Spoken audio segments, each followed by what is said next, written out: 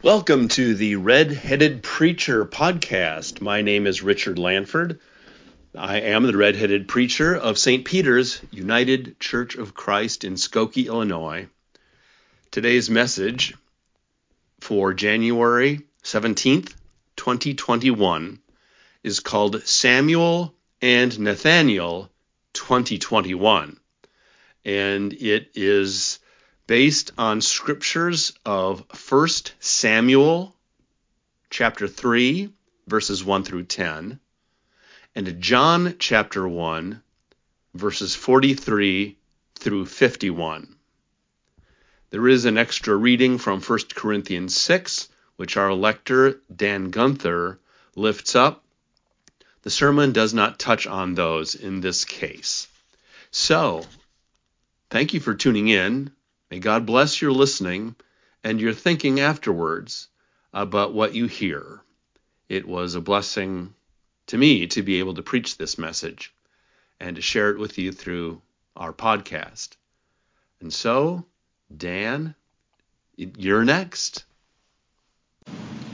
Our first reading is from 1 Samuel chapter 3, verses 1 through 10. Samuel has been brought to the priest Eli to grow up as a servant of the Lord. This is the same Samuel who will, as an adult, anoint both Saul and David as king over Israel.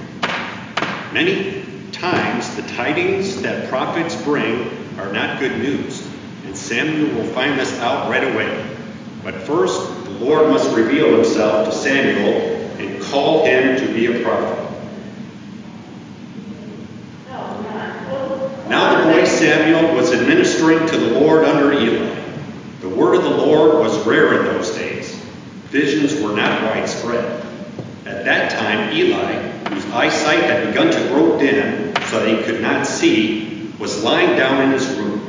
The lamp of God had not yet gone out, and Samuel was lying down in the temple of the Lord, where the ark of God was. Then the Lord called, "Samuel, Samuel," and he said, "Here I am," and ran to Eli and said, "Here I am, for you called me." But he said, "I did not call. Lie down again." So he went and lay down. The Lord called again, "Samuel." Samuel got up and went to Eli and said, "Here I am, for you called me." But he said, "I did not call, my son. Lie down again." Now Samuel did not yet know the Lord, and the word of the Lord had not yet been revealed to him. The Lord called Samuel again a third time, and he got up and went to Eli and said, "Here I am, who called me?" Then Eli perceived that the Lord was calling the boy.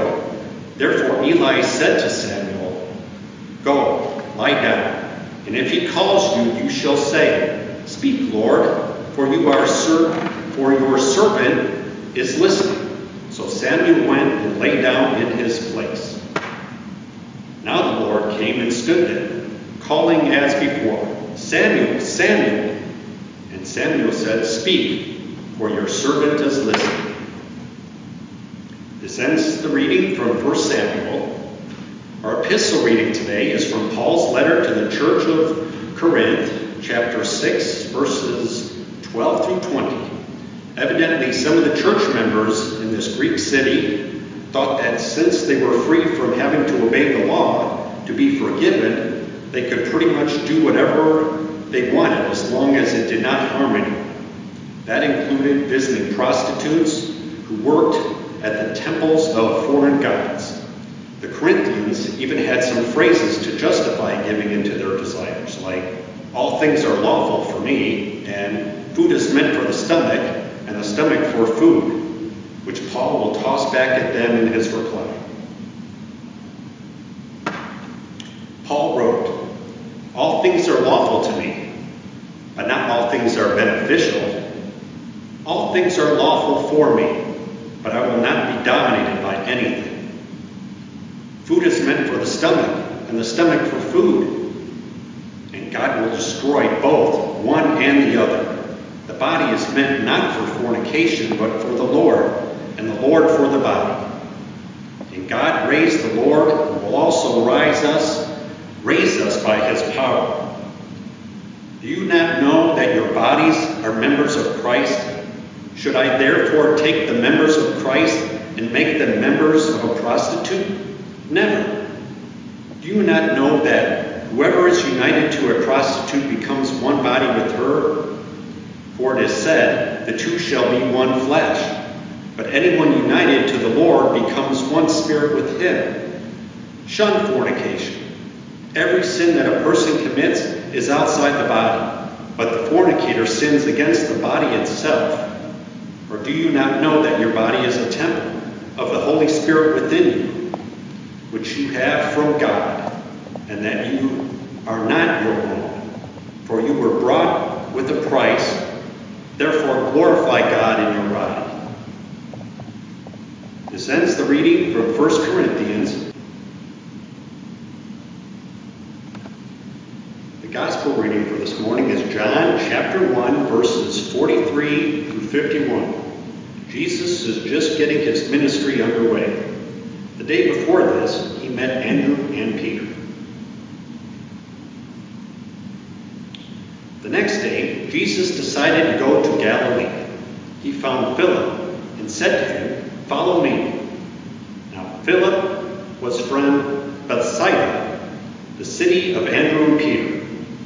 Philip found Nathanael and said to him, "We have found him about whom Moses and the law and also the prophets wrote, Jesus, son of Joseph from Nazareth." Nathanael said to him, "Can anything good come out of Nazareth?" Philip said to him, "Come and see." When Jesus saw Nathanael coming toward him, he said to him, "Here is truly an Israelite in whom there is no deceit." Nathanael asked him, "Where do you get to know me?" Jesus answered, "I saw you under the fig tree before Philip called you." Nathanael replied, "Rabbi, you are the Son of God. You are the King of Israel." Jesus answered, "Do you believe because I told you that I saw you under the fig tree? You will see greater things than these." And he said to him, "Very truly I tell you, you will see heaven opened and the angels of God ascending and descending upon the Son of Man." Here ends the reading of the Gospel and our scriptures for this morning's service. May God grant us a wise and generous understanding of this, God's holy word.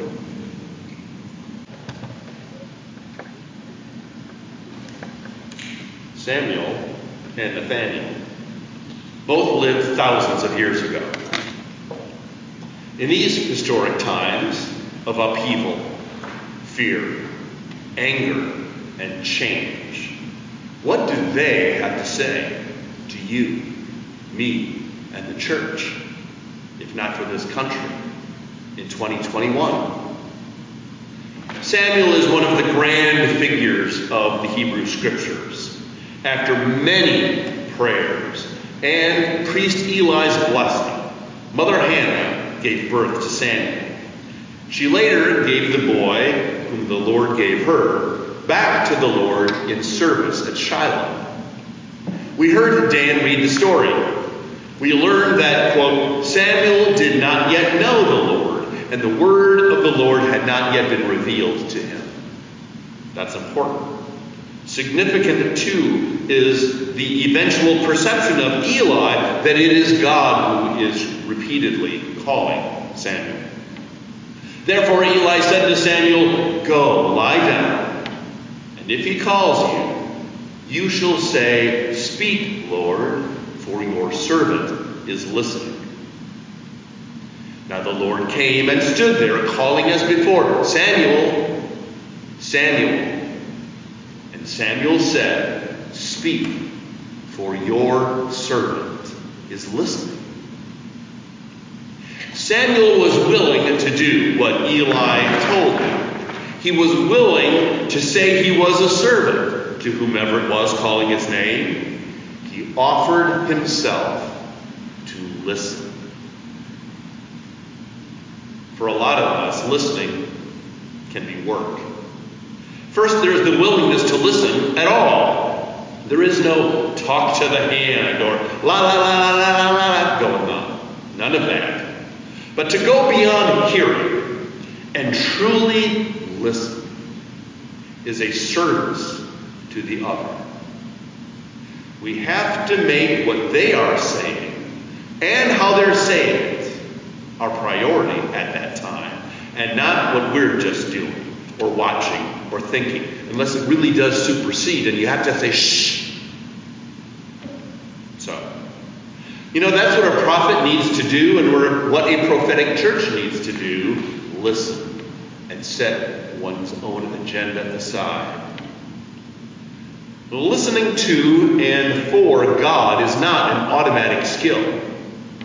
1 John talks about discerning the spirits to see if they are of God. 1 John says, "Beloved, do not believe every spirit, but test the spirits to see whether they are from God. For many false prophets have gone out into the world. By this you know the Spirit of God. Every spirit that confesses that Jesus Christ has come in the flesh is from God." It is our calling to discern the spirits, or the Holy Spirit. Then we can have some assurance our prophets, or we, are speaking from God. Now, much more could and should be said on this subject. I don't have time for that. But we have to be very careful in discernment. Praying for that gift is how that begins. I do believe that if we truly listen and not fill in the blanks of silence over a prolonged period of time with our will and convince ourselves that it's God's will, God does speak to God's servants. And when God speaks to God's servants, who are also God's prophets like Samuel, the prophets are not only to listen and listen well, but to speak truth to the people. Samuel listened, and that's what he did. There is an article I found on a post by my friend, the Reverend Bruce Gillette, called 3 Ways the Church Can Respond to the Capitol Building Riot, written by Tom Furst. I'm sharing part of it now. The first way of the 3 ways given is tell the truth in a society that lives in illusion. It's for a prophetic church. He begins. One of my favorite writers, Walter Brueggemann, says the prophetic tasks of the church are to tell the truth in a society that lives in illusion, grieve in a society that practices denial, and express hope in a society that lives in despair. That's the end of the quote from Dr. Brueggemann. Furst continues, the violent rushing of the Capitol building, January 6th, brought me back to this quote again and again. Many of us are asking right now, what can we do? What we can do. I offer Brueggemann's quote as a starting point. Tell the truth in a society that lives in illusion. We live in a self-described post-truth society. We huddle together in like-minded packs, seek mutually reinforcing opinions, and read only media sources that agree with our partisan agendas. Yet we fail to see that this is exactly what drove the Capitol riots last week. Conspiracy theory thinking promoted by QAnon, certain government officials, and media personalities rejects any truth that does not fit their predetermined narratives. He continues. The church should soundly reject such thinking. The church's job is to see and label the illusions under which we live. The church's job is to remove the facade and shatter the illusion. This means that we can be owned by neither left nor right media sources. We should be controlled by no partisan narratives. We must question the propaganda of politicians and media power brokers. To tell the truth, the church must be more devoted to the truth than to the illusion. This means then, he says, that the church must invest itself in difficult sacred conversation. I know social media arguments can get out of hand. I also know we do not want to upset the apple cart at Thanksgiving dinner and become estranged from our family and friends. However, telling the truth in difficult sacred conversation is our only way out of this. The people we love, the people in our families, and the people in our own political parties are living under an illusion that is literally threatening the integrity of our national democracy. Their illusion risks their own lives and the lives of people they love. Someone must love them enough to have the difficult, sacred conversation. Someone must love them enough to tell them the truth and hold them accountable, understanding that such truth, as I touched on speaking as Richard right now, such sacred truths and conversations must include the racial discrimination dynamic that is part of this illusion. I touched on that last week. Let's go back to Tom first. He continues. I am not, of course, advocating for arguing with everyone you meet. A sacred conversation recognizes the humanity and dignity of even those who espouse conspiracies. Nevertheless, sacred conversation assumes that conversation will be difficult and, at times, cost us something. The world is not transformed in holy love without difficult, sacred conversation. The church's job is to tell the truth in a society that lives in illusion. Are we yet brave enough? What else must happen before we find our voice? He then lists these action items. Choose and cite only reliable fact-checked sources. Do not share articles you have not read. Actively reflect on how your own partisanship hurts your ability to see the full truth. Engage in difficult sacred conversation with family members and loved ones. Affirm the humanity of your family and friends, while also drawing boundaries that protect you and your loved ones from their behavior and beliefs. You can write letters to members of Congress to ask them to denounce and hold accountable those who were involved in the Capitol riot. End quote. And that was written January 13th.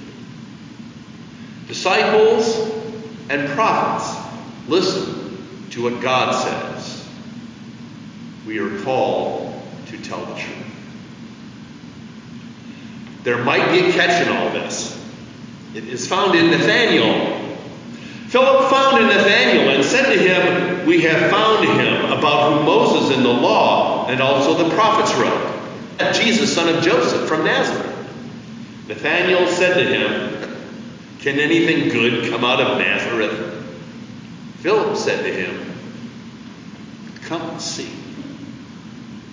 I said that Samuel was willing to do what Eli, then God told him. Willingness is a key part of answering God's call. Willingness is a key part of coming to Jesus and growing spiritually. Willingness can be like a key that unlocks a door into a new world. This is Nathanael's willingness. He had a negative attitude about Nazareth and anyone from there. Anyone watching able to relate to that? I knew a guy, his name was Lee. He was good friends with my brother Tommy, and Lee had had such bad experiences in Chicago. He said he would never go back. There was fear there.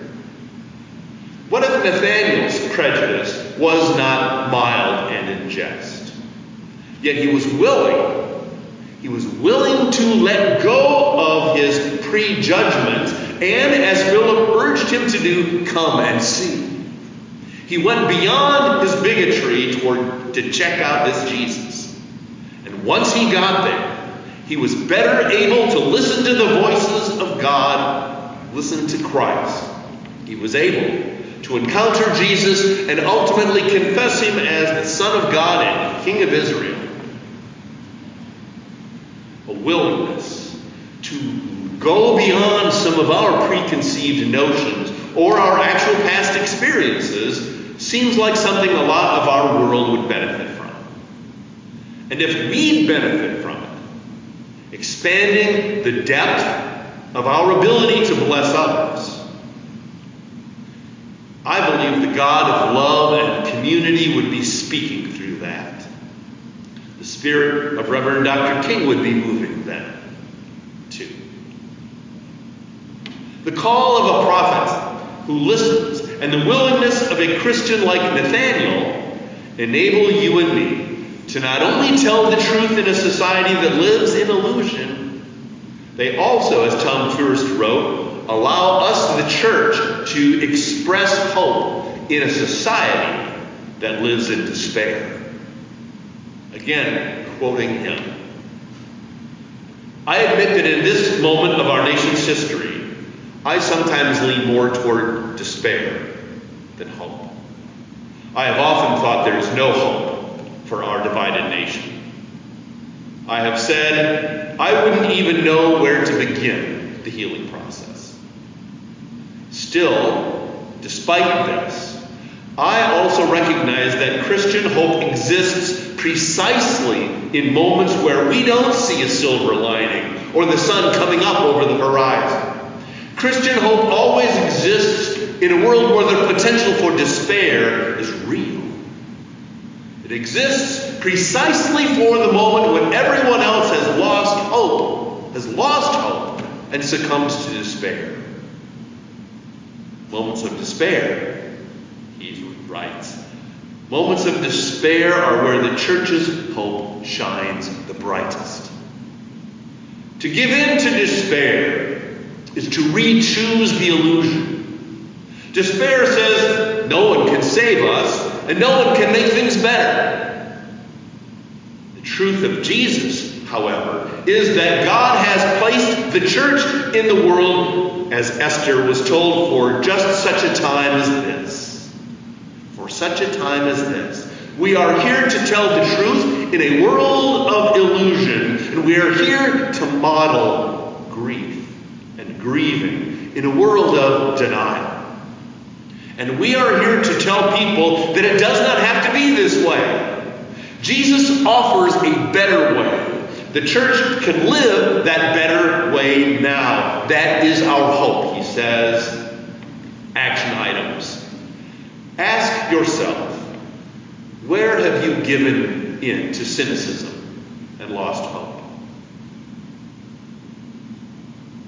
Ask yourself, how does the resurrection of Jesus fit into your thinking about America's current political situation?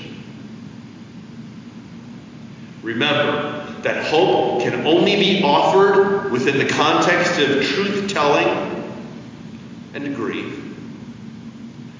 Put yourself in a position to learn gospel hope by speaking hard truths and intentionally engaging difficult sacred conversation. Remember, even when you do not have hope or do not know what to pray, Paul tells us that's precisely when the Holy Spirit prays with and for us. That's in Romans. Continue to invest in and support local organizations that are making your city a better place for everyone. We cannot always act on a national scale, but we can always begin by living out our hopes at home. Friends, he concludes, we live in a difficult season in our nation's history. But let us be a people of the truth. Let us be a people willing to grieve. And let us be a people who will boldly hold to a hope when everyone else is in despair. End quote. Samuel models for us the importance of listening, really listening for God and to God. Pray for a spirit of discernment. Listen. Speak the truth in love, as Paul exhorts in Ephesians. Speak the truth in love, and like Martin Luther King Jr. did. Nathanael models for us the willingness to get out of our comfort zones and test our prejudices, if that's what's needed, to push ourselves to find and see that see if they're wrong. Be willing and put that key in that door that it will open to something that's needed, to take another step towards hope. Be willing, and we may end up meeting Jesus afresh and become a firmer follower the rest of our days. Let us shine our hope into the charcoal gray chaos that threatens. I think we have to be willing to listen, speak truth to illusion, and hope to despair. Because if we, the people of the resurrection, are not even willing, what are the odds for positive change? Samuel and Nathanael speak to us in 2021. Amen. I hope that Samuel and Nathanael will give you and yours something to pray about and think about as we all navigate these different and sometimes frightening waters of January 2021 and the time that is before us, whatever it brings. In faith, may we all find our way to Shalom, the realm of God. Thank you for listening. God bless you for this week, for your week, and for the week that is before us. Amen.